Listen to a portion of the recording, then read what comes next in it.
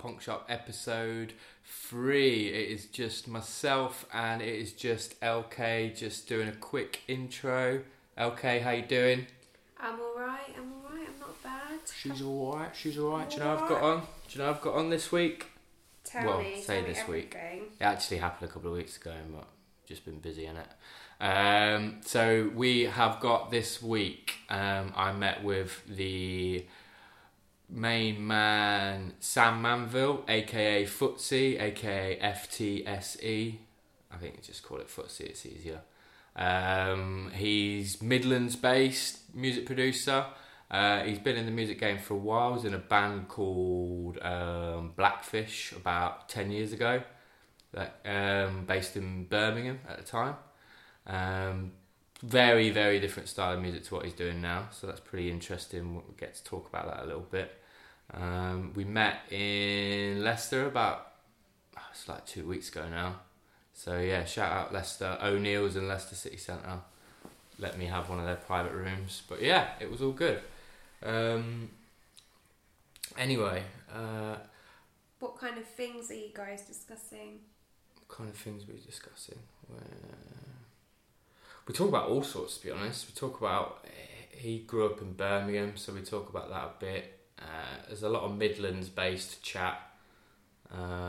Myself being from the Midlands, him being from the West Midlands, now him living in Leicester, me being from Leicester, blah blah blah. So there's a lot of Midlands based chat. It's all, what else do we talk about? We talk about a lot of old school bands that probably people that are into them now wouldn't necessarily listen to. So there's like some really random shit that we bring up. What else do we talk? And you're from Leicester, right? Yeah, I'm from Leicester. Shit on. And is there some great stories about Leicester in there?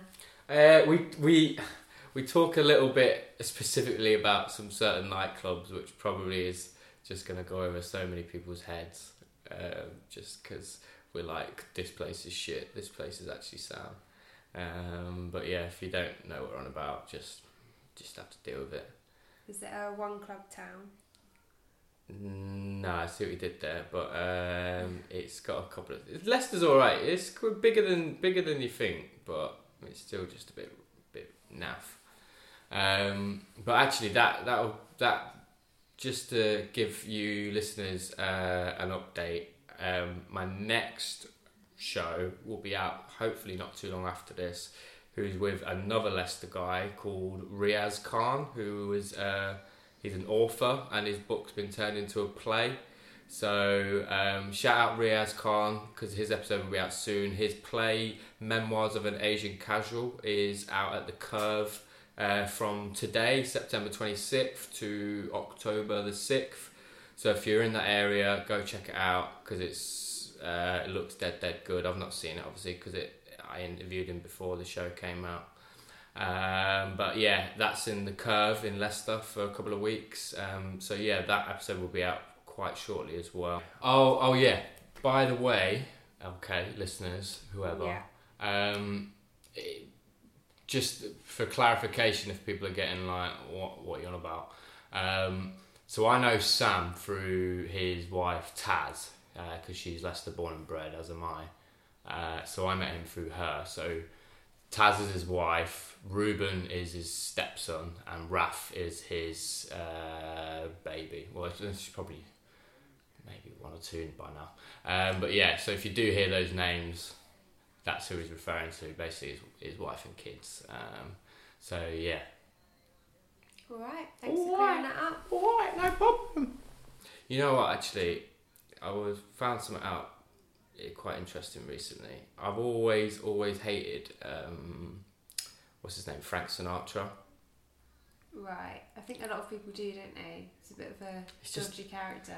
Well, yeah, he's like a bit of a mobster, and like, I don't know, he just reminds me of like, you know, like scummy Cockney dads.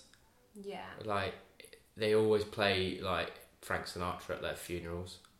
Like, I've worked a couple of wakes, and it's like some horrible grotty Cockney, and they're like, oh, he would have, like, they play like My Way by Frank Sinatra at his wake. And they're like, oh, isn't it funny? We should have done this while he's still alive, old Trevor. And Frank Sinatra... We should have done his funeral when he was alive. Yeah, well, you know, it's just like, yeah, we should have all met together to celebrate his life before he died. It's just a bit daft. But yeah, I've never really liked the guy, and he's apparently like a bit of a mobster, like, you know, got involved with the mafia and shit. But I've completely turned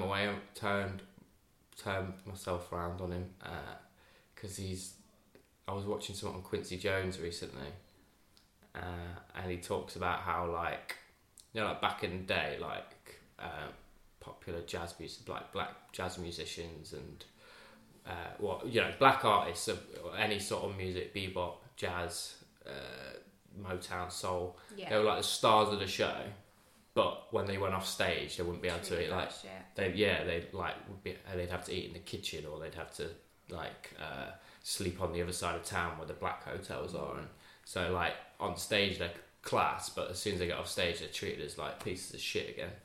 And Frank, old Blue Eyes, Frank, he went, nah, this ain't right, because he was good friends with Quincy, he was good friends with Sammy Davis Jr. and all that, and pretty much single-handedly helped put an end to loads of that stuff. It's a fair. Do you know when you just like someone you don't know, and you just like, because I'm quite judgmental, I feel like you are a bit as well, when you just call someone quite early, like, right, dickhead or sound, and then you realise, like, years later how wrong you were. Someone can be both good and bad, can't they? Yeah, of course, yeah. It's not all just black and white, but have you got anyone that you've, like, always thought was a massive dick, like, that's famous, and then realised the more you, like, heard about them, read about them, they're actually dead sound? Well, your judgment's just always spot on. Always spot on. I can't say I've ever been wrong. Can't say I've ever been wrong. Okay. Fair enough. Right, well, that was just, we went off on a bit of a tangent there. It's just been on my mind all day of, like, how wrong I sometimes am about, like, my judgment of people. What was your judgment of me? I thought you were a bit of a twat, but I think you're alright. No, I thought you were dead rude. I mean, you are dead rude, but you're like, there's a kindness with you as well. Do you know what I mean? And I think kindness is probably like the most important trait in a person, which is probably why, like, I don't know, it's going to sound like really, really lame, but women are better than men because most women are kind, and that's like a trait more associated with women, I think, than men. Oh, I don't know, you just said a mouthful there, Tom. Yeah, spark a bit of debate there.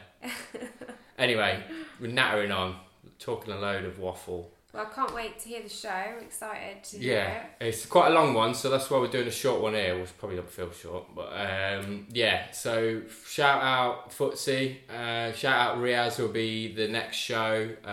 Listen in, it's going to be hot shit. Bye!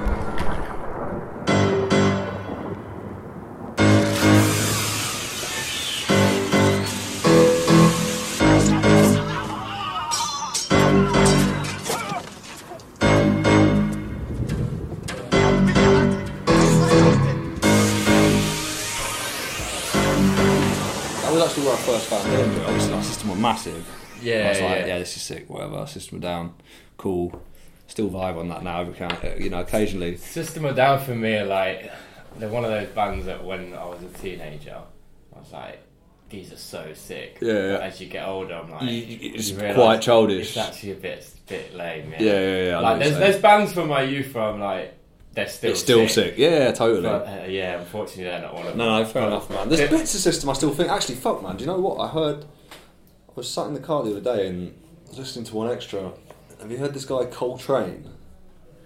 It's like one of these new kind of wet white boy kind of, not really rap, but I don't know what it is. It's like an English dude kind of trying to do the like post cloud Maloney rap sort of thing, where it's like like sad boy. No. He's not like that. He's not like makeup and that. I don't know what he is, to be fair. Like, he kind of sings as well. It's a bit more song based. Whatever it was, I mean, I don't like really. It's not shit, but I would never choose to listen to it. But there was a hook in the song, like, I think it was only like at the end of the song. It was almost like an outro part, and he was singing this hook, and I was thinking, the fuck is that melody from? What's the melody? Anyway, it took me about 20 minutes, and I worked out that it's that everybody's going to the party. Oh yeah, good time. And it's exactly the same. It's note for note, like, and the phrase, it's exactly the same, apart from the lyrics different. And I was thinking, has this guy literally? I wonder if he's cleared this like with System, because it's such a weird. He's a weird guy to be using a system, but it is. It's definitely the same thing. Did you hear that beef a few years ago? The Weeknd did a song, and he tried to get the sample rights from Portishead because they had a song called Machine Gun on the third album. And he asked if he could basically sample that bit. And Jeff Barrow from Portishead was like, nah, you can't. And he just fucking did it anyway. Did he? If you listen, I can't remember the name of the song, but he's got a song. It's basically just fucking completely takes that That's bit. one of those things, though, where it's like, the weekend, you just go, come for me, bro. I asked, but like... he's probably makes so much my more legal money. Team will fucking have you down. So I'm going to use it either way. Basically, it was a courtesy call, wasn't it? It was like, I'm going to use it either way. Yeah. Either you can make a bit of money off of it as well, or fuck off. I heard there was an amazing story I heard about sample clearance, which was Liam Howlett sampled, I don't know what it was, I think it was an early Prodigy thing, or it might not even have been Prodigy. It was a Prodigy record, can't remember which one it was. But he sampled this like obscure rave record without asking for clearance. Yeah. The guys that made that record, they did it. Oh fuck, who was it? I want to say it's Mark Archer, but it's not. It might be, it might be the guys that went on to do Alternate, It might have been, or it's something like that. It was that same kind of thing. Anyway, so Howlett sampled it, and then they tried to sue Howlett for using it, but he knew that the original break was from this other funk record that they'd never cleared. So instead of going through that, he bought the rights to the original, and then he sued them for using it retrospectively in the first place without getting it cleared, and won, supposedly. I can't get my head around. I mean, it's such a fucking everything's subjective. Do you know, like the one with there was a recent one with Radiohead. They sued someone because like a hook of that in their song was so similar to Creep. Really? And then someone was saying, yeah, but the fucking the chorus in Creep is like this old 60s tune. Yeah, so okay, how can you be suing someone when you've done the same thing? I think it's when it has to be like the same, doesn't it? Like this Coltrane thing with the System line is exactly the same. Like, and I mean, there's no way you can argue that it's not. If you sit and play each one on a piano, it's the exact same notes in the exact same order in the same phrasing. Do you know what I mean? So it's identical. And then I guess the break thing for the Prodigy, it was the actual recording of it that had been used. So I guess you have that argument. But yeah, when you get into that territory of like, what was that one? That fucking Robin Thicke one and that Blurred Lines. Yeah. Like, didn't even sound nothing fucking like. I mean, that was bullshit. That was people proper. Just trying to make a quick buck. That was just bollocks. Jealous because another song's got a pickup. Yeah. But you know, the latest song you've done, Honeydew. Yeah. I mean, you'll have to explain it because I'm thick with this sort of stuff. But you know, I think is it Rude Kid that does that? Are you ready? Sample? Because that's on a Get song. Yeah. And I'm like, is that just like his watermark or something? Yeah, basically. Right. Because obviously you hear certain producers or DJs will always drop that the same sound. Yeah, no, that's his exactly. That's his calling card. Right. And he does loads of shit with Gets, man. So like they've gone back for like 10, 11 years. Right. So that's why. Because in my head I'm like, is it just another like? you go on sample.com and you pick like the right, top this one. one's mine. Yeah, or is it like producercallingcards.com? Is it legit his sort of watermark for all his tunes? Yeah, no, that's his one. Yeah. I don't have one. Maybe I should start using one. I've got a really nice one that just goes bounce, but I think quite a lot of people have got that sample, so it's not like it's exclusive. Right. You need to find something that's a bit obscure, I reckon. Yeah.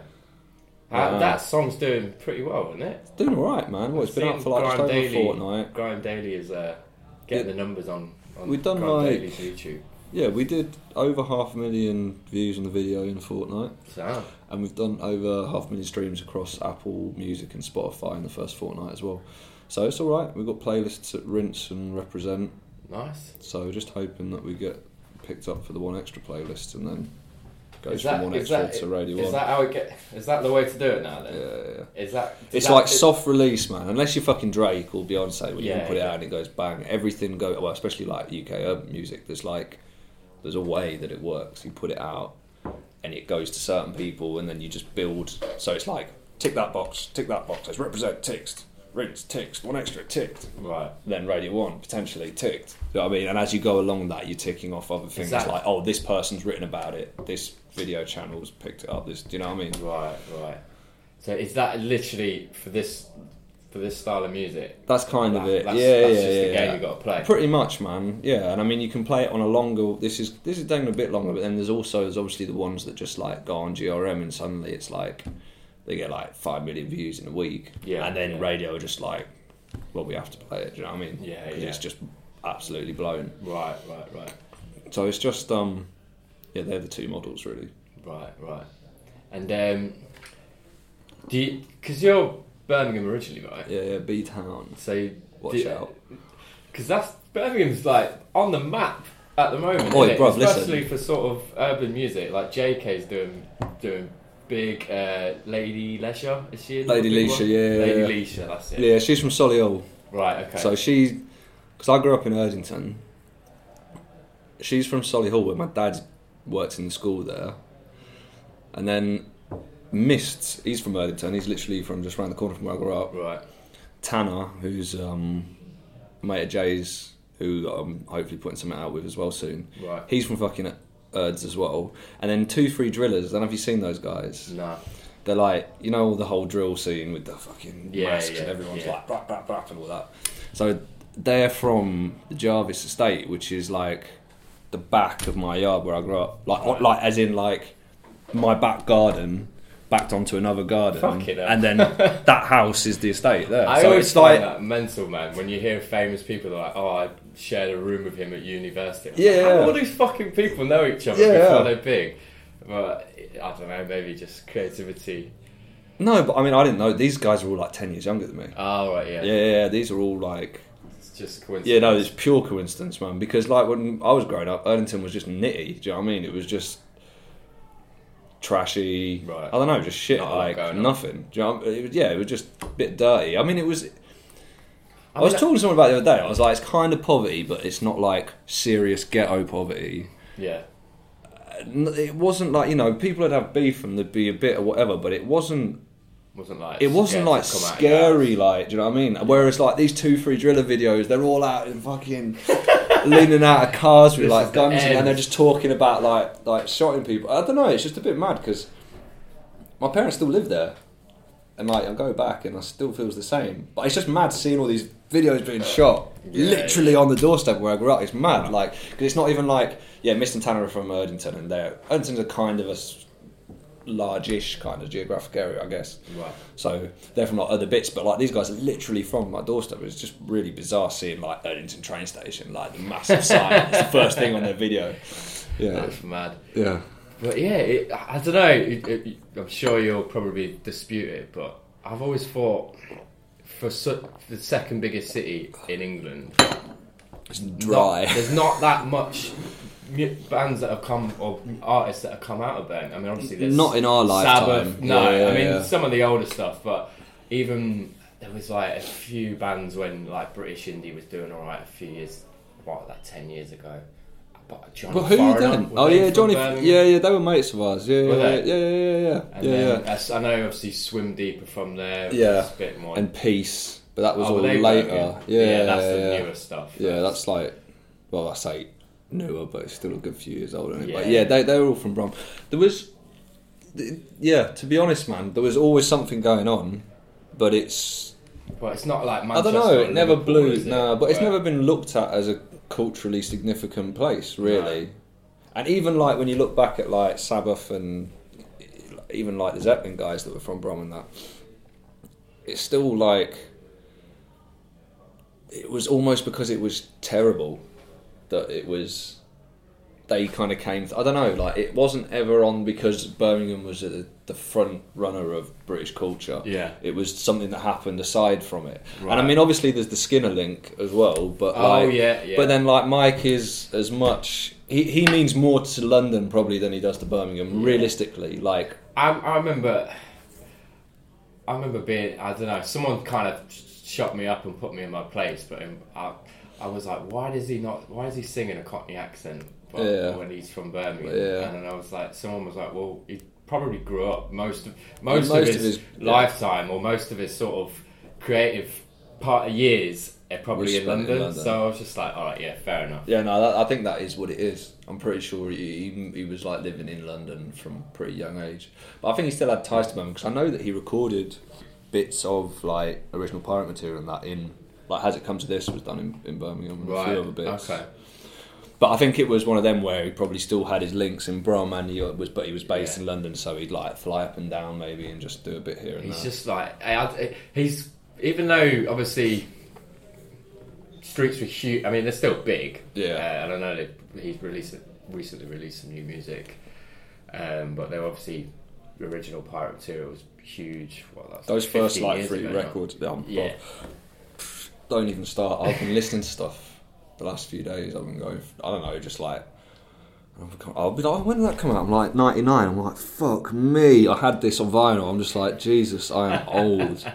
Like, I'm really starting to like feel the year. Not feel it. I don't feel old, but like, you know, when you put it into reference as to how long ago it actually was, and you go, fuck, man. I mean, for a start, fucking Ruben Stepson started secondary school. Fucking crazy, yeah. That is like, it's a complete mind bender. Taz telling me about that. He started secondary school. Well, you think about like, I mean, I remember when I started secondary, like not like it was yesterday, but I remember it because it's a big fucking deal, isn't it? And you think, God, man, you're going through all this now. And I'm like, I'm an adult. I'm supposed to be looking after you. It's scary, man. I remember the transition was the biggest transition for me because in Leicester, I don't think they do them as much now. I went sort of north of city centre, nearer to Loughborough. Well, I'm from like Anstey, Rothley way. But the primary school I went to was like a little like Christian, it was a state school, but it was like a really nice class. And everyone was just like twiddly-dee, you know. There was no working class or poor people that went to the primary school. And then I went to the secondary school, it was year 7 to year 9 in Anstey. It was a slightly rougher area. Yeah. And I remember just like the contrast. Like I remember on my first day, some kid told the dinner lady to I'll kiss my ass, miss. And I was just that blew my mind. I was like, how the fuck can you get away with doing that? Like that is just not done at this little twee primary school. That's funny. And then from there, it was like, you know, just grew up a bit more then, and actually seeing like shit. Not everyone's fucking like lived Balamory. Yeah, you know what I mean? Yeah, totally. But so stepson is in secondary school. Yeah. Baby is baby. She's at nursery, but that's the other thing. Is like when I first met Taz and moved in with Ruben, with her and Ruben and that. Ruben he was just before he turned 2, and like Raf is now a year and a half. So it's only a few months until she'll be the same age he was. Wow. So it's like 10 years. It's mad. Yeah, I've been in Leicester for nearly. Next year will be 10 years. I've been in Leicester. Yeah. Jesus. Yeah. I didn't know it's been that long. Yeah, man. I've done my time in Braunston, bro. Is it still the same house you're at? No, we moved started this year. Okay. But still in Braunston. We just moved to the other side of the park because we managed to get a house with 3 beds because 2 beds weren't enough for a baby and a studio, and because I work from home mostly as well. So. Fair enough. Yeah, it was. Yeah, but we were in that house for. Well, Taz was in that house for 10 years. Yeah. And actually, get this for like coincidence, the day that we signed for the new house, she had to get the old, when she signed for the old house, and it was 10 years to the day, spookily, complete coincidence. Wow. It was the exact date 10 years later that we signed the new one. Yeah, proper. I mean, I don't believe in shit like that, but it was exactly. Yeah. That's mad. Yeah. Jesus Christ. Yeah. But so would you say you had more of a Brummie accent when you first moved there? Because I remember meeting your sister, and she's got a thick Brummie accent. My sister's got one, but they all actually. My brother, that's the same kind of age as, well, he's the same age as you guys, right? So he's a couple of years younger than me.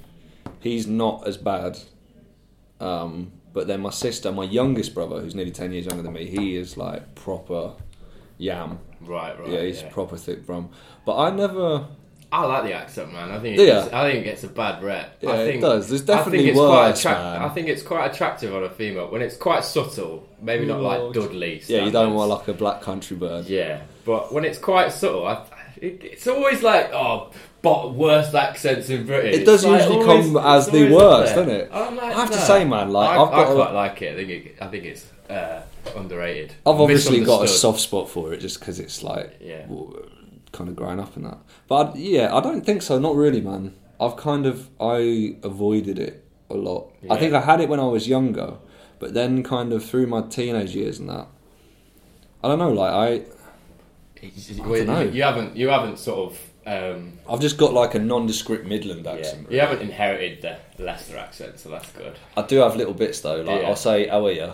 Oh yeah. Yeah. And I'll get out. Saying me duck in fucking Nottingham. I can't say that actually. That's not one that I've got. I didn't even realise. Well, my nan's from Wigston. Oh yeah. Yeah. So I mean, I grew up coming over to Leicester and that. My nan's in Wigston, and she says, "Hey, up me duck" and all that, and we always used to take the piss out. I couldn't get my head round when I first moved to Nottingham that guys say it to other guys.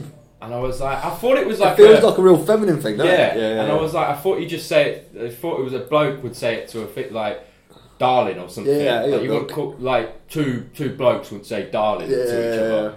But they did. I was like, I don't know. I'm like a sponge of accents and like all that shit. So I just fucking not even thinking about it. Just inherit just whatever's going on. It's a bit sad. Do you know what though? I think I do. Even though you say that I haven't with maybe the Leicester as much, but I think that's why I don't sound so Brummie. Because I think I must have sounded more Brummie when I lived in Brum. But when I came to Leicester, I hadn't really been living in Birmingham for about 3 or 4 years anyway. I'd kind of just been fluidly like on tour or like not there. Or, do you know what I mean? Like I wasn't really in Brum. Imagine it with work you do. It's not like you're just around Brummies or Leicester folk. It was mainly Southerners, to be honest. I think that's what took the edge off, was spending like quite a few years just basically in the back of vans with Southerners. Yeah.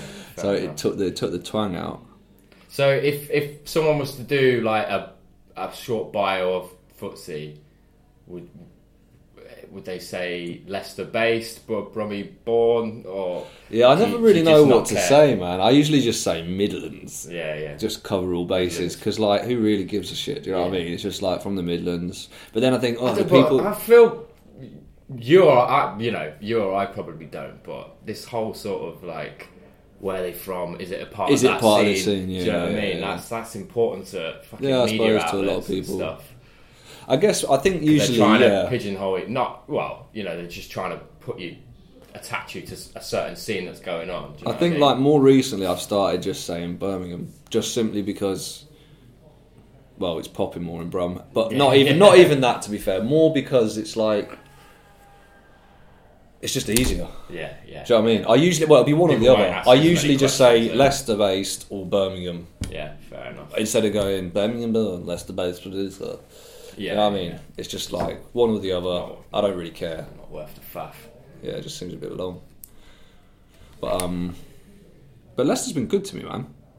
Yeah, I'm one of those people, because grew up here. I think I'm okay. I'm allowed to say I don't like it. Yeah, no, it's shit. It's terrible, but it's been. Yeah. I've enjoyed my time here, even though it's. I've got nice memories from growing up, but I don't think it's anything to do with Leicester as a city. I mean, when they won the league a few years ago. Were you here? Did you come back for that? Nah, I'm not a Leicester fan, so I was happy for the city. I was happy for some of my mates that have been through the shit times as Leicester City fans.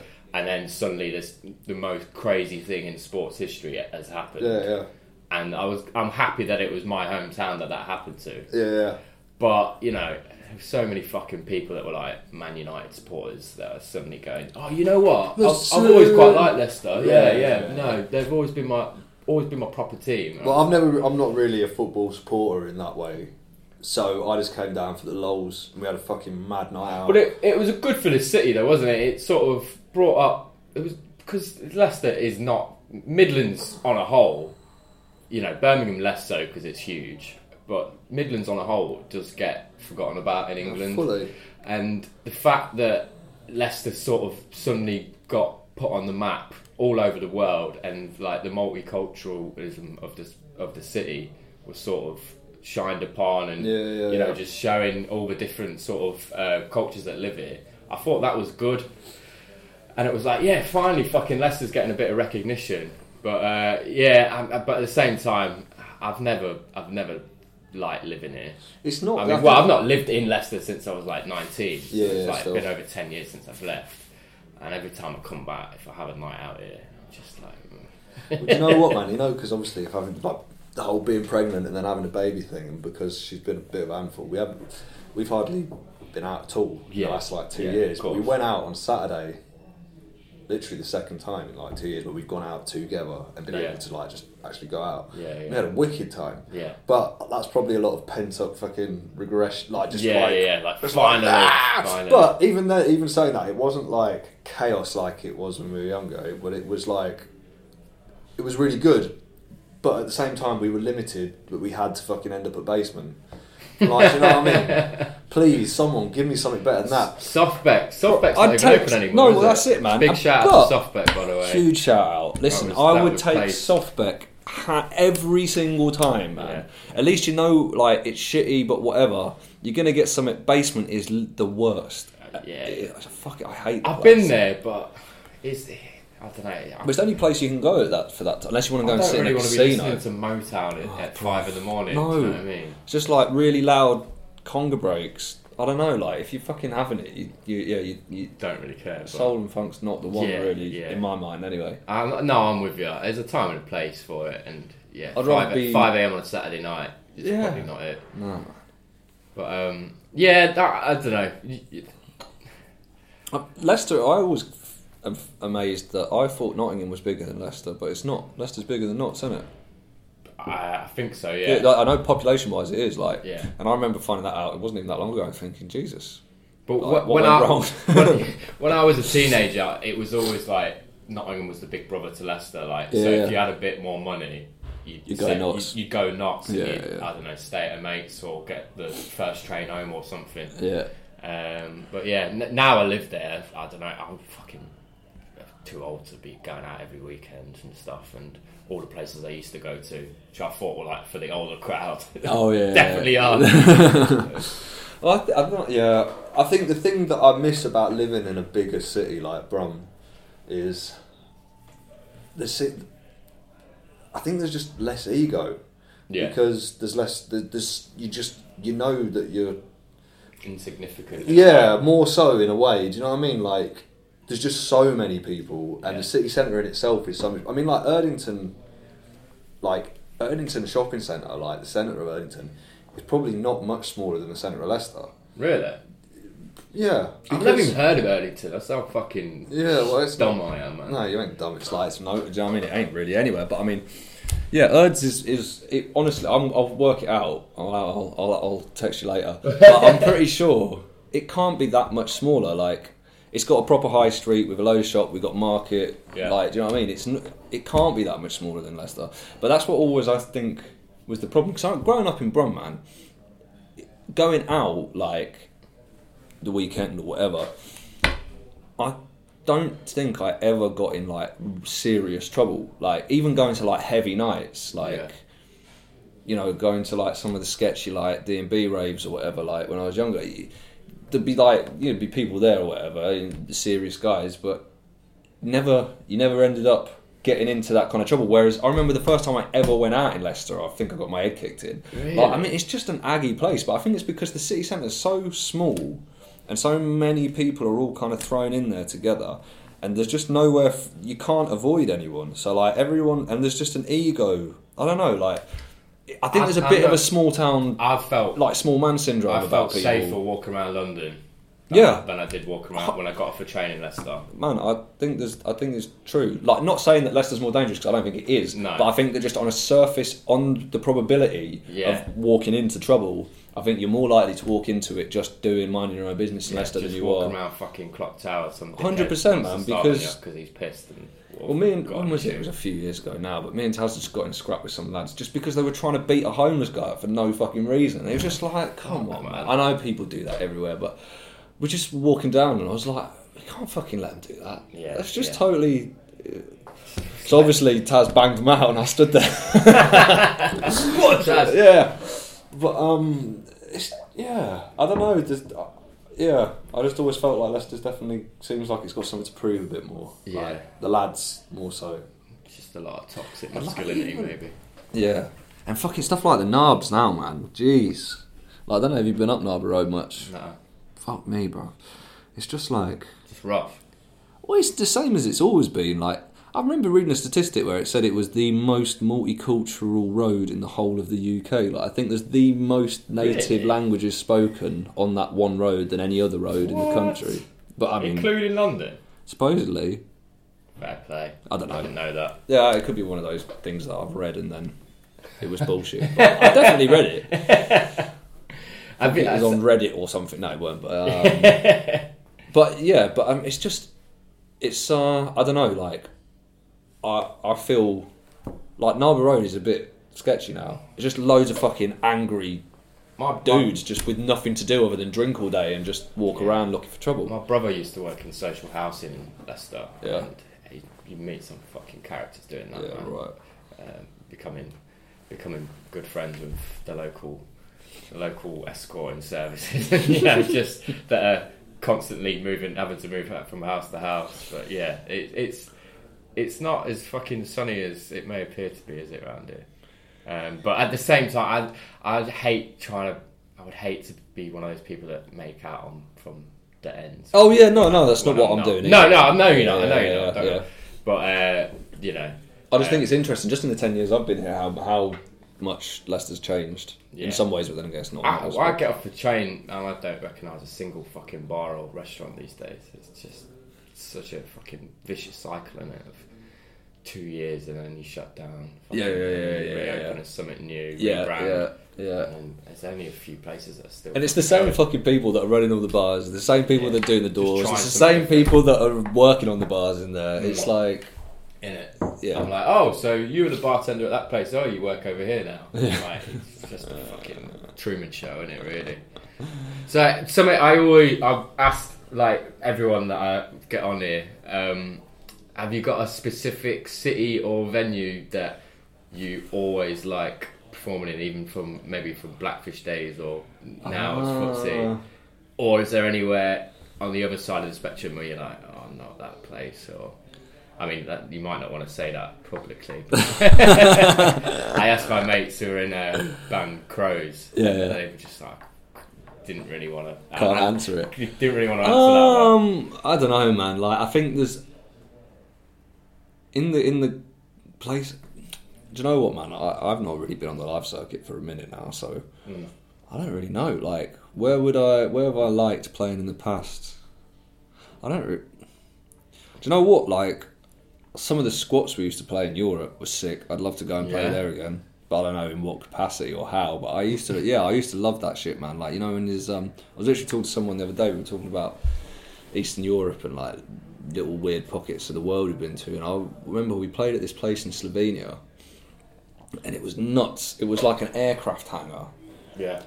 And this, to be honest, it wasn't even about the show or the venue itself. Like, the venue room was fucking massive, this old aircraft hangar. It was kind of sick. But the thing that was wicked about all these places was they'd have these, like, outbuildings. They'd have dorms where you could stay, and then they'd have offices. And they were... I don't know, there was just something really cool about it. It felt like its own little... Do you think you don't get as much of that sort of DIY, let's set up a gig here? Is it, like, just...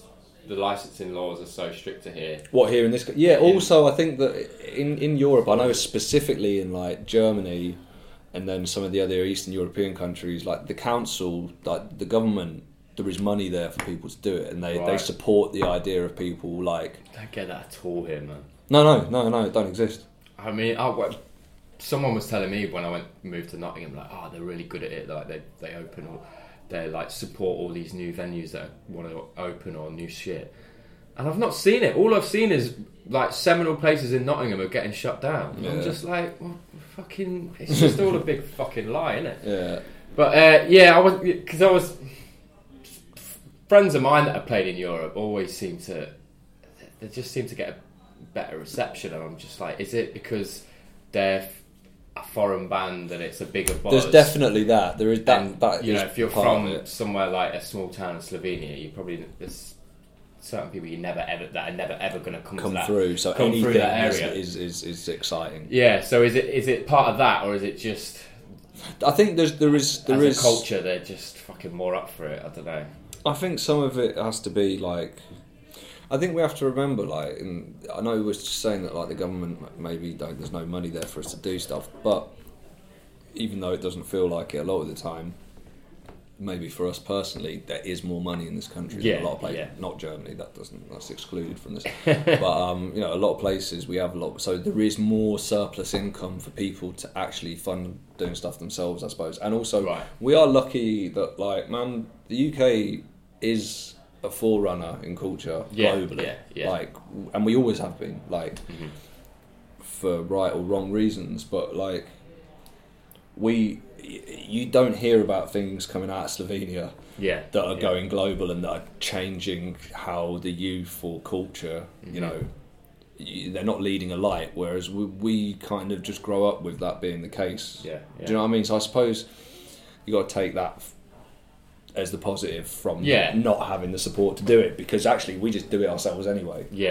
And we have a stage, we have a platform in the global stage in which to do that. Yeah, it's a good point. Won me round. Right, we'll just take a quick break. Fag, beer, and then we'll get back into it.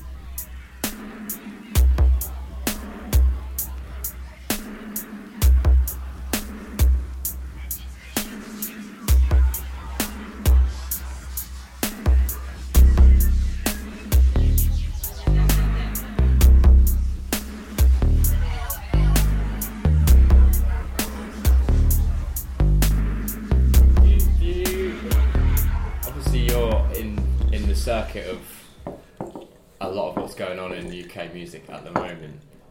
Do you feel like the people that you work with, or the people that are making waves at the moment, are sort of aware of what's going on? Is that the right way of saying it? I guess so. Or are they just sort of?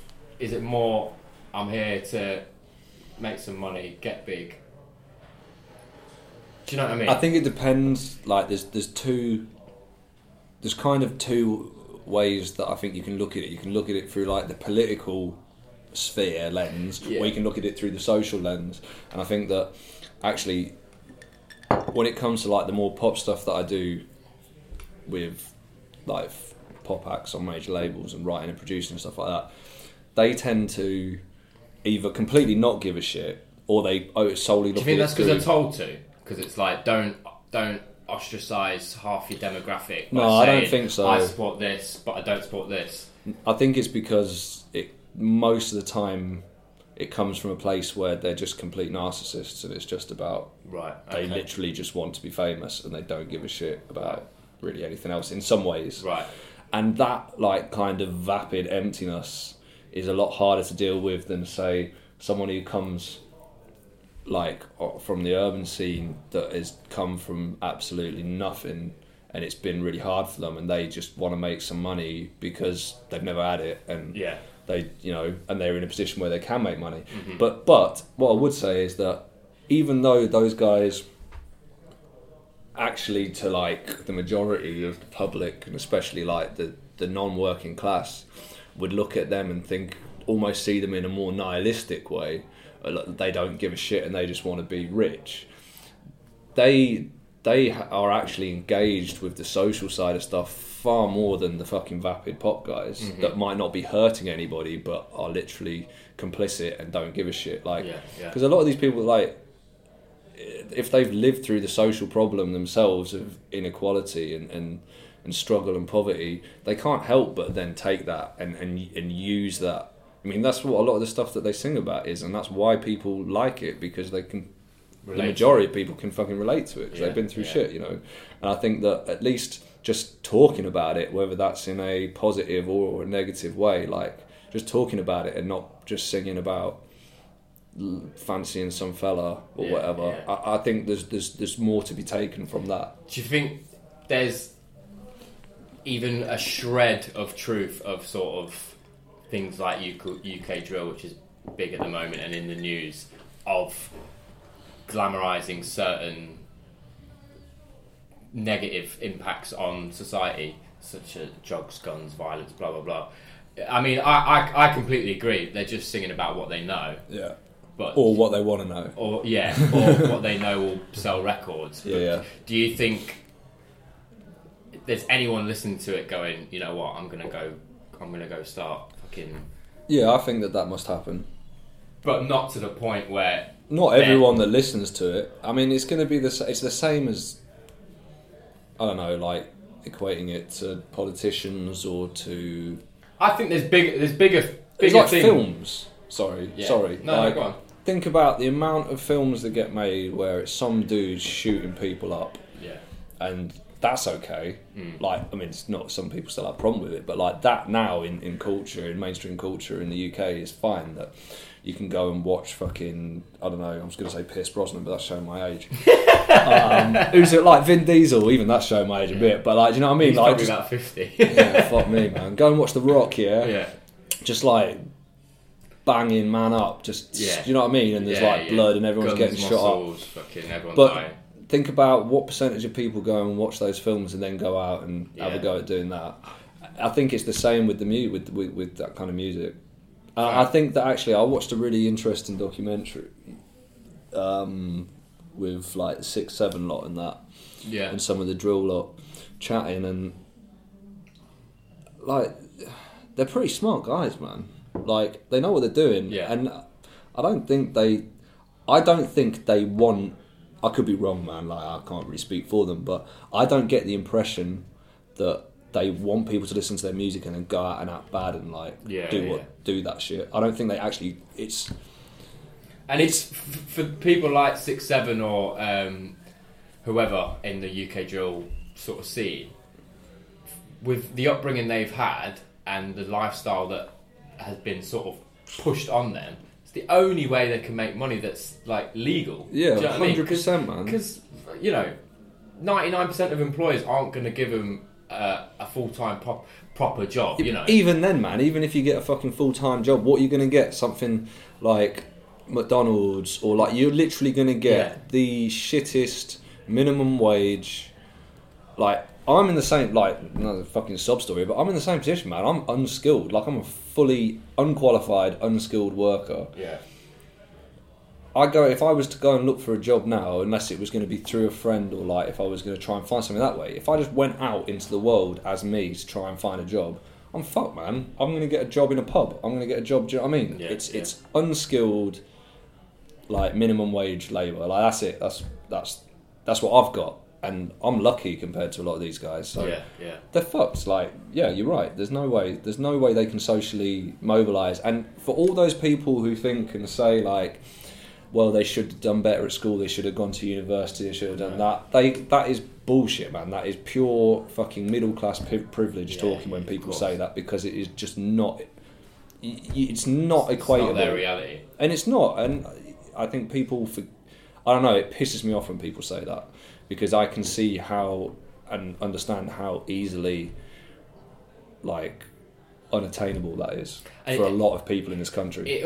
I don't know, to me it feels like just the easy option of saying all this knife crime is happening and that's the reason, because if you look into it a bit more and you look into the actual complexities of the government, it's harder to get your head around that. So if you just point your finger at drill music, or I remember when Columbine happened, and they were like well into Marilyn Manson, the two shooters. Yeah. So they said Marilyn Manson is the reason. Well, it's like not the gun laws and the upbringing or whatever that the kids have had, because that's an actual problem. Yeah, that's an actual problem that takes a long time to solve. It's a social problem. It's if you just ban Marilyn Manson, it's like, right, quick fix. And it looks like on the surface of it, everyone's happy. But I'd argue that like the fact that the violence and street violence, which has always fucking been there. Let's be honest. Yeah, like, it's not like this is just a new thing, but like stabbings and shootings and that. I'd argue that the reason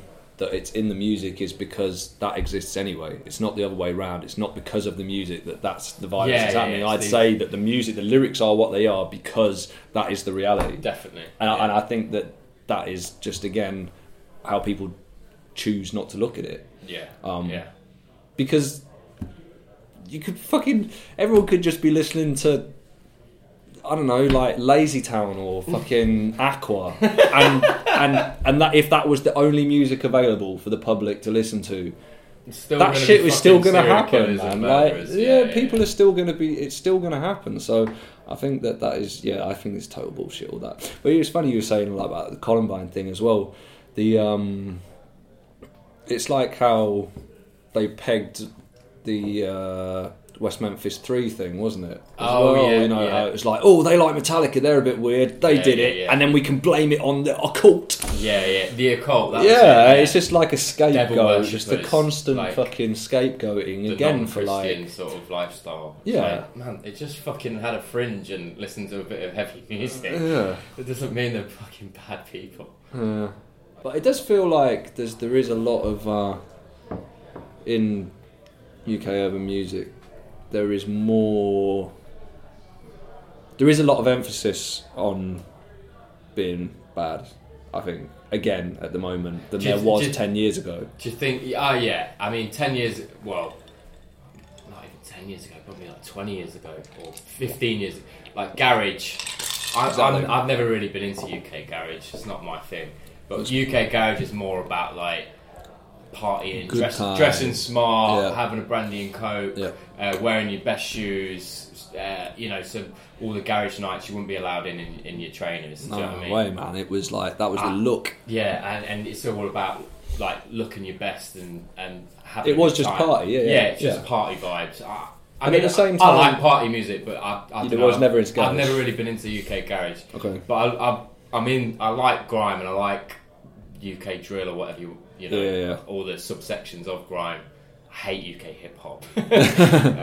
Just reminds me when you find like guys from I was about to have dreads. I was about to say West Country white guys. Yeah, 100%, man. I'm not into that Osiris at all. trainers and fucking hell.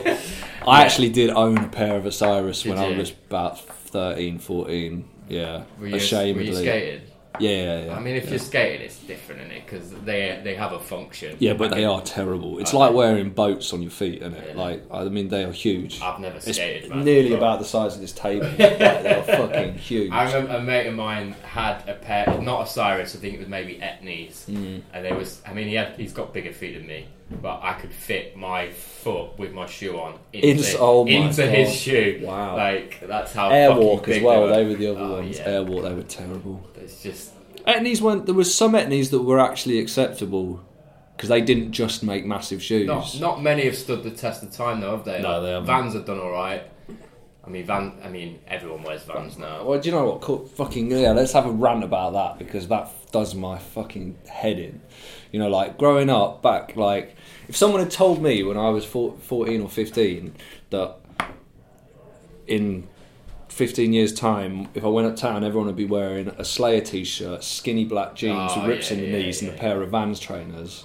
I'd have gone, what are you on about? And they're the people that would have kicked the shit out of you for wearing it in high school. Every time, 100%, man, 100%. But listen, but it's funny because you're saying about the garage thing. Like I was in, like obviously I was in like punk kind of metally, like heavy bands growing up through my teenage years. But at the same time, like I was doing that. I had my other mates and I had Dex and I used to DJ garage. Were you doing that sort of stuff as early as the Blackfish days? Yeah. I think I wanted to get onto this. I was like, have you just had big transition of this is what I like, this is now what I like, or is it just sort of it was always there from a time of being into music from your teenage years to now? Yeah. Have you always just had an eclectic taste in music, and one style you decided to pursue at this age, and then at this age you decided to pursue the different style of music? Yeah. Is it? Would you say it's more so that, or is it more? I was really into punk and metal as a youth, and now as I've gotten older, I'm more into sort of house and. I think they're both urban music. It's kind of both true. Right. I think because when I started off getting into music was through guitars and instrument and bands. From 10, 11 was when I started buying actual records and seeking out stuff, and then about 13, 14 I was still into doing that, but then I also had another whole other group of mates, and I was really into garage and drum and bass. I was more into drum and bass at the time, but I find it quite difficult to listen to drum and bass nowadays, to be honest. It just goes through me. It was big 10 years ago. I was actually more into jungle. I loved Ray Keith. Yeah. And I love the breaky stuff. Do you know what I mean? The darker kind of breaky stuff. Like the things that Bangface would put on. Yeah. I was never. I mean, Drum Pop was all right. I fucking hate Liquid. Never liked Liquid drum and bass. Right. Just pisses me off. But so I was into that, and we used to do I used to go out and DJ at like younger stuff, because obviously we were still kids.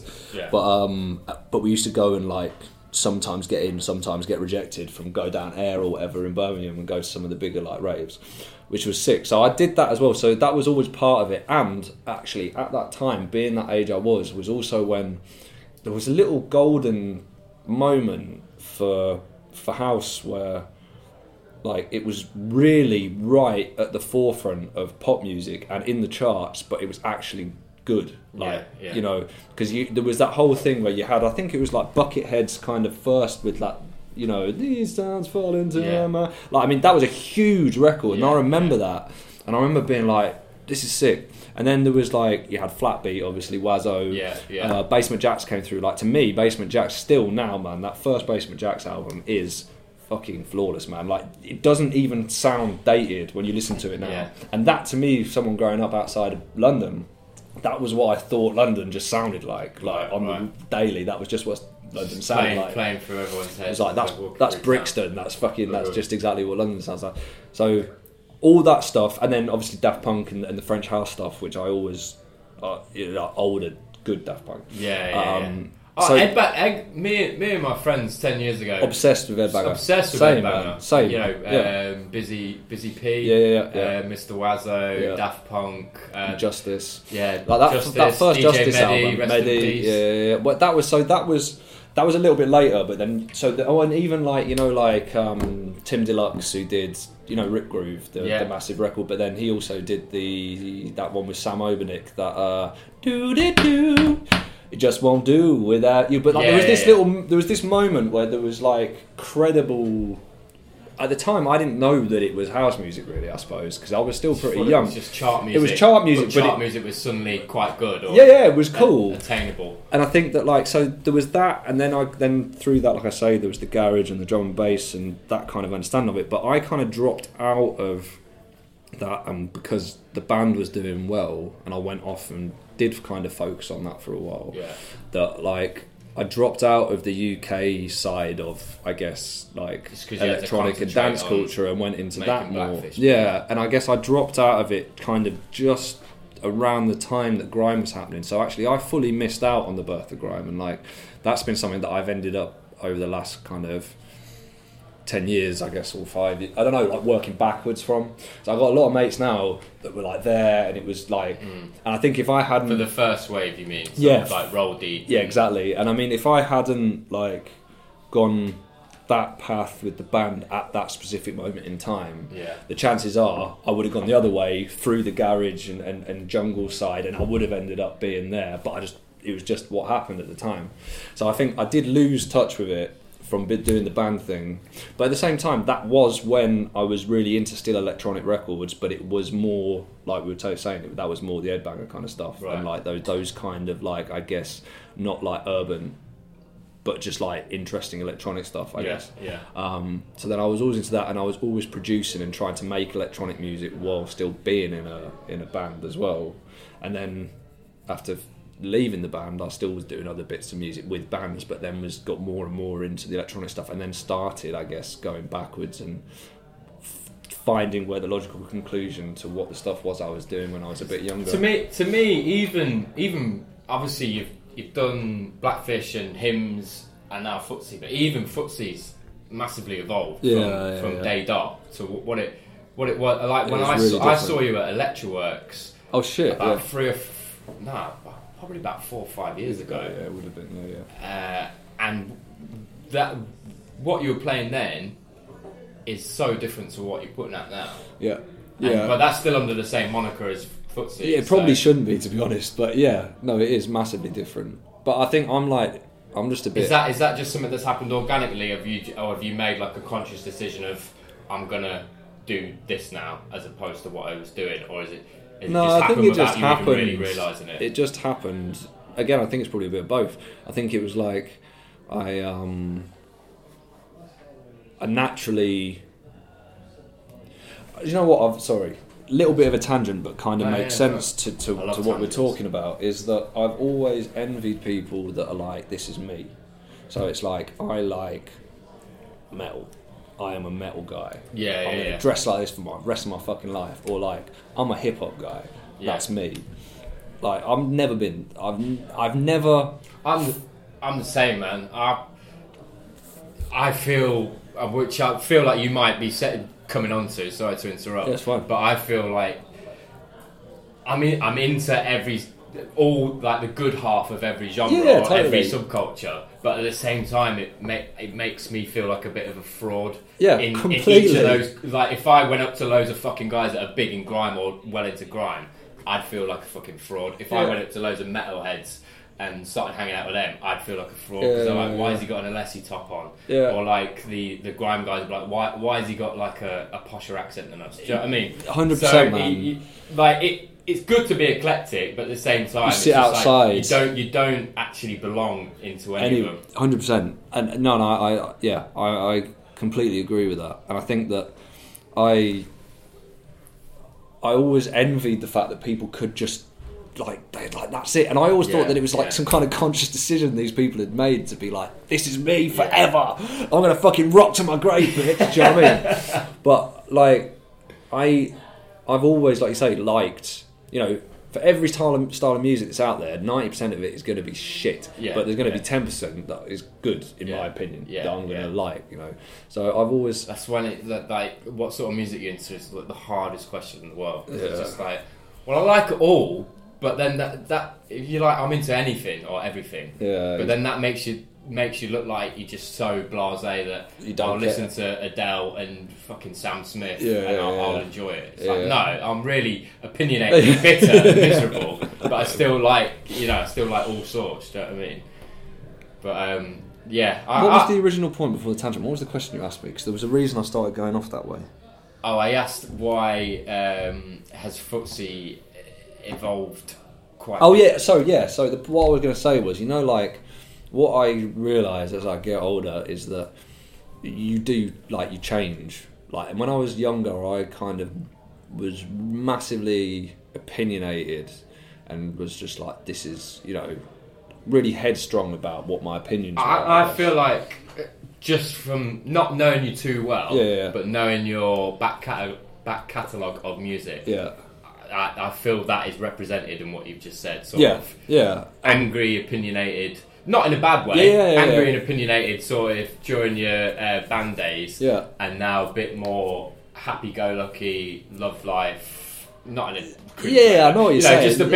Just a bit more sort of open to whatever, and not so pissed off and angry all the time. That is exactly right. In your latter years as an artist, and I think that's what my point is. I'm sure a wife and kids probably has an impact. Definitely has an impact, but I think just life experience Yeah. Of just stuff that happens to you, I think, and being older. See, there's nothing wrong with being a pissed off young guy in your 18 to 21. There's nothing wrong with being pissed off. No, but you know, everything. It's funny. Like when I look back, if there's stuff that I very rarely do listen to everything that's older, but you know, obviously it's still in there. So there's still things that I just come into my head and I think, oh god.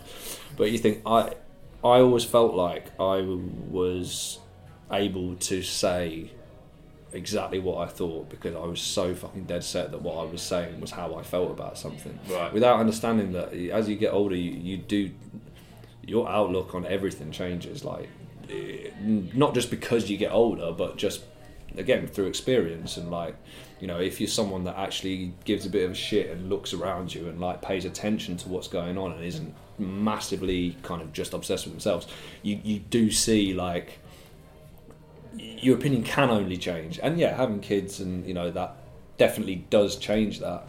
But even I think without having that, you will change as you get older and you look at things. And it's now the idea of me like voicing an opinion about something that I probably am very ill-read over, but just because I've got this idea of something, like I wouldn't fucking do it anymore, man. And I did that. I did a lot of that, you know, thinking that I was being self-righteous and that and I was angry, man. And I still like, no, I'm not angry anymore. Like I just am a bit upset that that's the way it is, I suppose. But you're right. Like I was fucking pissed off forever, like up until not that long ago. Just angry at how fucking shit the world was, and not necessarily even just on a self-pity level, just on like just the injustice. And I don't know, I was on some kind of fucking crusade in my own mind. But I don't think there's anything wrong with that. And even, you know, even if you're not the most educated on the subject, you're allowed an opinion, and it doesn't mean you're not right.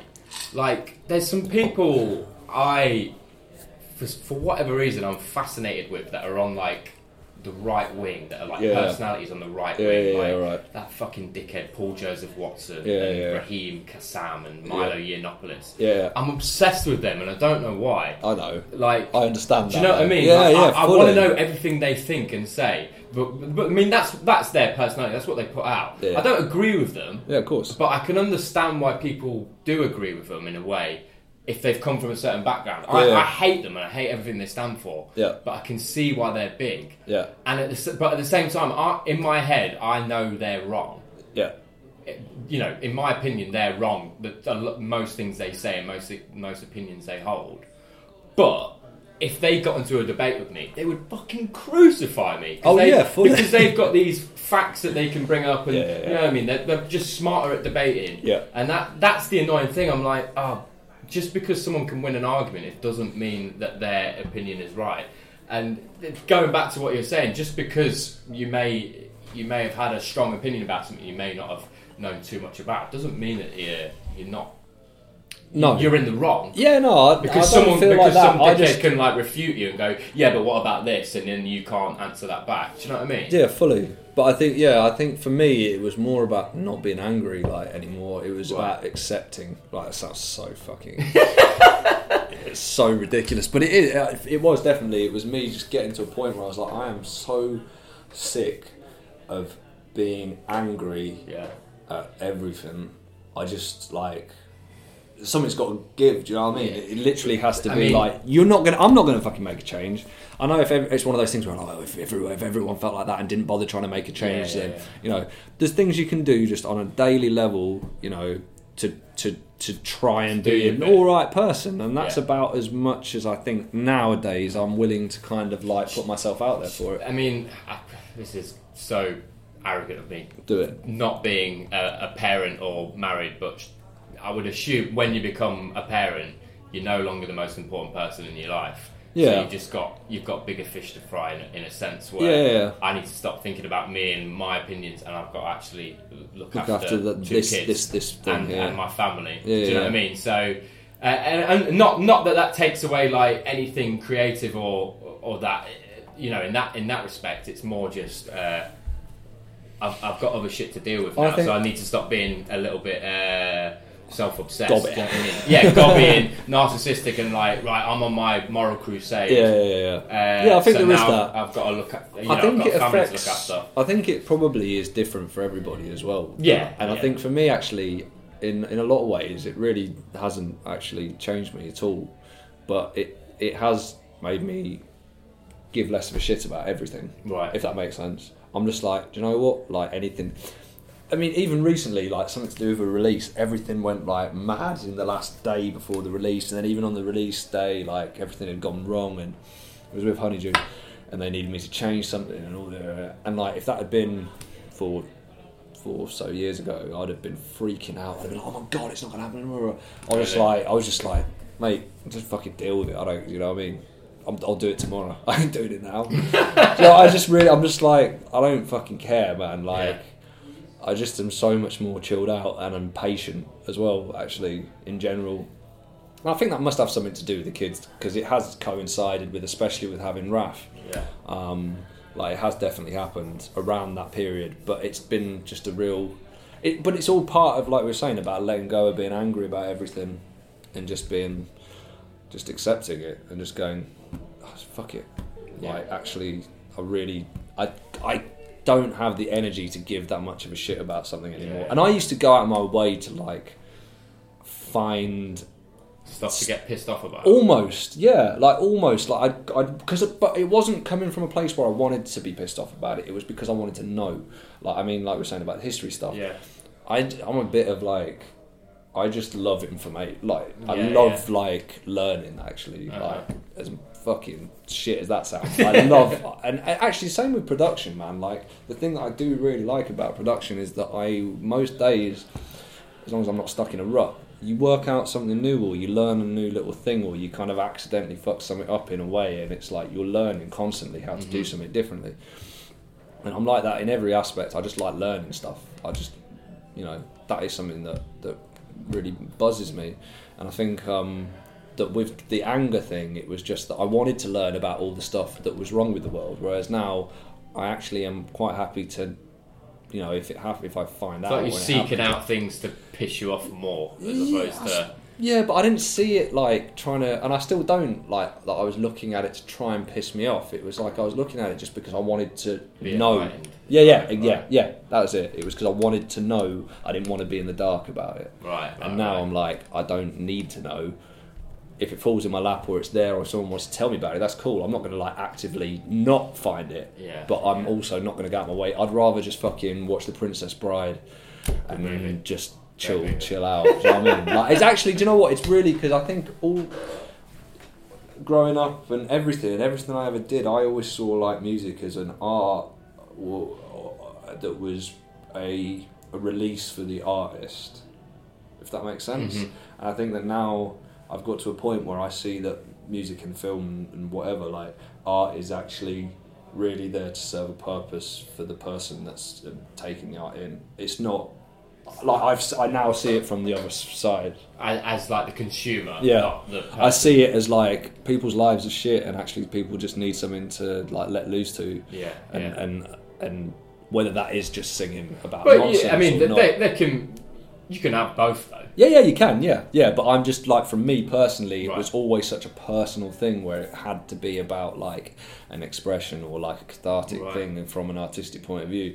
And then it is kind of now I'm just like, I just want to make something that makes myself feel alright, and that I know can maybe make other people feel good. Bounce to, yeah, and that is pretty vapid and whatever. But that's where I'm at. Like. Yeah, nothing wrong with that. 10 years' time, I might be going back to making some fucking weepy Elliott Smith shit. But is there anyone from your band days that you're close to still? Or? I still like. Well, yeah. There's some good bands in that era. Yeah, man. Like the British indie scene that exploded. First with Libertines, and then Block Party, Maximo Park. Block Party being the only decent band. I mean, only the first album though. Yeah, I don't know. I like the second one as well, but the first one was obviously was the moment, wasn't it? There was stuff that I liked from that era, but again, it's one of those. Now I'm 10 years old, and you look back, not a lot of it stands the test of time. I think like what we did and what the scene we were involved in was a reaction to I that like stuff. That. Yeah, that it sort of. I think they might have been from Brighton. James Cleaver Quintet. JCQ. Well, like Maul, I still see Maul all the time. He's still really close. They were good, man. JCQ is sick, man. We put out their first record. Really? Yeah. I know you were. I know you sort of maybe toured with them or ran with them. Well, we literally they supported us once. Not going to sound like I'm blowing my own trumpet here, but they supported us, and me and Kirk, who was the manager of the band, we both were just like, this is the greatest thing I've ever seen. So we just took them on tour with us. We put their record out. Like we kind of. Because I had a mate, I don't know him very well anymore, he's more friends of friends, had a label in Brighton called Tangled Talk. Yeah, man, Andre. Yeah, Andre, yeah, Andre. I know Andre. And some of the bands on that he was putting out, fucking well good. And it blew my mind. Didn't he put Maths out as well? And a few other, Maths, Kerouac. Yeah, man, there was a really good... There was a couple of Welsh bands, Bastions. Yeah, I remember Bastions. And I mastered one of their records. Yeah, they were good, man. Yeah, I think they were Welsh, Cardiff. Yeah, they were, yeah. And then that guy from the Automatic had a hardcore band afterwards. What, Penny? Good Time Boys. Yeah. They were on Tangled Talk. Were they? Yeah. I don't think I ever really listened to them actually. But there was like, but I think that whole thing that blew we my were mind doing that sort of music was coming out of England. Yeah. Because they just, when I was younger, like a teenager, I was listening to a lot of like American hardcore. Yeah. Or like noisecore, mathcore, whatever you want to fucking call it. Yeah. And I used to feel so smug and arrogant. Like I was like, I'm the only person in Leicester that listens to this. Yeah, we were the same, man. If I played this at school, like not one person would know this band. Yeah. And then to know that sort of similar style of music was coming out of England, I was just like, nah, this isn't right. Yeah. Like England is like the Rakes and fucking Futureheads and. Honestly, I think that we were the full. It was purely in reaction to.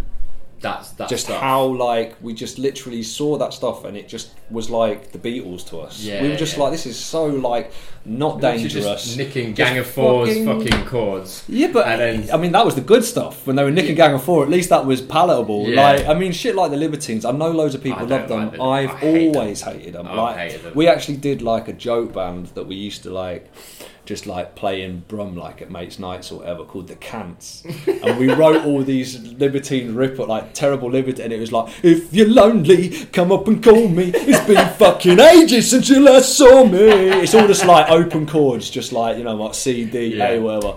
And we used to do it just as a laugh, for us and our mates. But yeah, I fucking hated that whole thing. And man. I hope anyone that listens to this gets offended. That anyone that likes them, I hope you get offended because they are fucking shit. They're just one of them. They've got a cult status, and I'm just like, why? I mean, I like shit music. Don't get me wrong.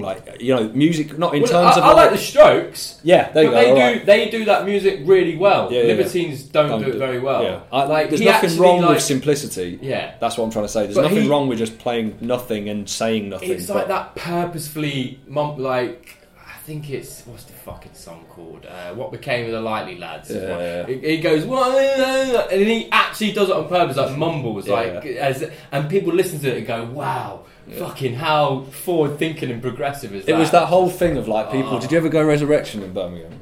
Do you know? No. It was the big indie club in Birmingham. It was the big indie club in Brum, under one of the railway arches, and everyone at that time, everybody, there'd just be all these lads just out the front, pretending they're more pissed and fucked up than they are. Do you know what I mean? With their hairs all with a white wine. Yeah, do you know what I mean? Smoking, just dropping fags, and their arms are all limp, and I fucking hated it, man. And anyway, so I think we were just obsessed. Just with, an antidote to that stuff that was purely, coming out. yeah. And also, it was. We were all obsessed with the post-punk DIY. The whole what Ian Mackay did with Discord and that whole scene of post-punk that came out in the States through the 80s and early 90s. So it had a big left-wing sort of agenda, I feel. Yeah, pure. Yeah, I mean that was fully tied up with politics and social movement. There was, it's kind of inextricably linked, I think. But we were obsessed with that and that kind of attitude towards doing stuff. And then on the other side, we were also like obsessed with fucking just noisy, weird shit. Like Blood Brothers, Locust, and like yeah. Do you know what? It's funny, man, because Locust, Justin Pearson's JP. Like I'm not really particularly into the Locust. Like bits of it are cool, whatever. But his label 31G's released some of my favourite records ever by bands, like easily. Like I mean, there's a band called Plot to Blow the Eiffel Tower who are still possibly my favourite like punk band of all time. Is that not Who Crocodiles now? Yeah, it was Crocodiles. Crocodiles follow me on Instagram. I'm so oh shit! fucking, shout out! Yeah, shout out Crocodiles. I met them because a guy had some proper drifter that I know in North London became mates with them because he saw them play a gig when they were Plot to Blow up the Eiffel Tower. Yeah, and shout out Omar. He's not going to listen, but he's a legend. He's just like a North London legend, barred from every pub in North London. He definitely sounds like he'd be a legend. He went to one of their gigs and then became best friends with them from watching them at a gig, and he went on tour with them when they were Crocodiles. I mean, they still are Crocodiles, but Plot to Blow are the greatest, man. They're so, and then like X Models again. They released on 31G. I fucking love those guys, and he's put out some amazing records, man. So big up JP, even though I think he's a complete egotist, probably. Is he? I don't know. I don't know. He might not be, but I get the impression that he is probably. Definitely a bit full of himself. But he has put out some great music. Imagine it's hard not to be though. If you've got like a cult following, whatever I did, if I was a rapper or a singer of a band or an actor or whatever. If I had a cult following, I'd probably sort of be a bit start getting that God complex. I can understand why it happens to people. Do you know what I mean? Because you're constantly being told you're the best, and that's the thing. When you're like only half famous, when the only people that recognise you are people that absolutely love you. Yeah, that's a good point. Happen. Actually, I suppose it's more. Whereas inclined if you're like famous, everyone knows you, like Beckham. Yeah. Well, actually, to be fair, that's a bad example because everyone loves Beckham, regardless. But there's certain people that are famous, but half the people hate them, half the people love them. So when they see them in the street, you get a bit of both. You get beef, but you also get love. Yeah. So they might start questioning themselves and blah blah blah. But if you're only semi-famous, like a cult figure in a certain field, and everyone you meet that you don't know loves you, of course you're going to get a fucking gold complex. You know what I mean? That's true. But then we also loved like all that shit. Like fucking, were you into like Cap and Jazz and then like all the stuff that came from that, like the 90s and Owls and all that 90s sort of emo. Yeah, before emo was like My Chemical Romance, fringes sort of and that. Yeah, like actual kind of American football, the Kinsella Brothers sort of stuff. I fucking love that. Yeah, I'm into that. Yeah. In fact, like again, Owls, that was one of those things where I'm listening to them. I'm like, no one in England listens to this. This is how fucking cool I am. Yeah, we were those guys, but in rum. Like exactly the same as you, man. Like with those records, But yeah, Owls, man. The first Owls album. Honestly, I listen to it still regularly, and I would go out on a limb and say it is possibly one of the most unique records ever made because there is literally nothing that sounds like it. You can hear like bits of influence that have been put on it, but it is so bizarrely this is unique. A bit after. I mean, you'll know better than me of like the time. This is a bit after the sort of Pavement and Built to Spill, isn't it? Like, Owls. I think the like Owls, early '90s or mid '90s. Yeah, that's sort of more. I think the Owls record was 2001. Right. Okay. Yeah, I think it was. Who's pretty sure. Good one? Algernon Cadwallader. Coldwater. Yeah. I think that is a mental name, but they were on Sergeant House, weren't they? There was a whole load of stuff that kind of came through Sergeant House. And we're gonna have to wrap this up. Do you want to give any shout outs to anyone before we? Shout out Taz. Shout out Taz. Shout out Taz, Ruben and Rat. Actually, the Manville clan. I know you through Taz, so big shout out to Taz for bringing us together for this special show. Shout out to O'Neill's and Leicester for giving us this private room. I hope this sounds alright. I think it is. Keep hearing like some shit music coming out the doors, but probably good to have a bit of ambience. But yeah, thanks for coming on, man. Pleasure, man. Thanks really for having me. Appreciate it. It's been really good. It has. Shout out. I haven't got really anyone to shout out on this one. No mates anymore, man. No, lonely guy. Thanks for listening, guys. We'll be back with episode 4 I don't know who I've got on for that one yet, but we'll find out soon. Go and stream Honeydew so I can pay rent. Stream Honeydew. Jaykae, FTSE, Rude Kid, big banger. Peace.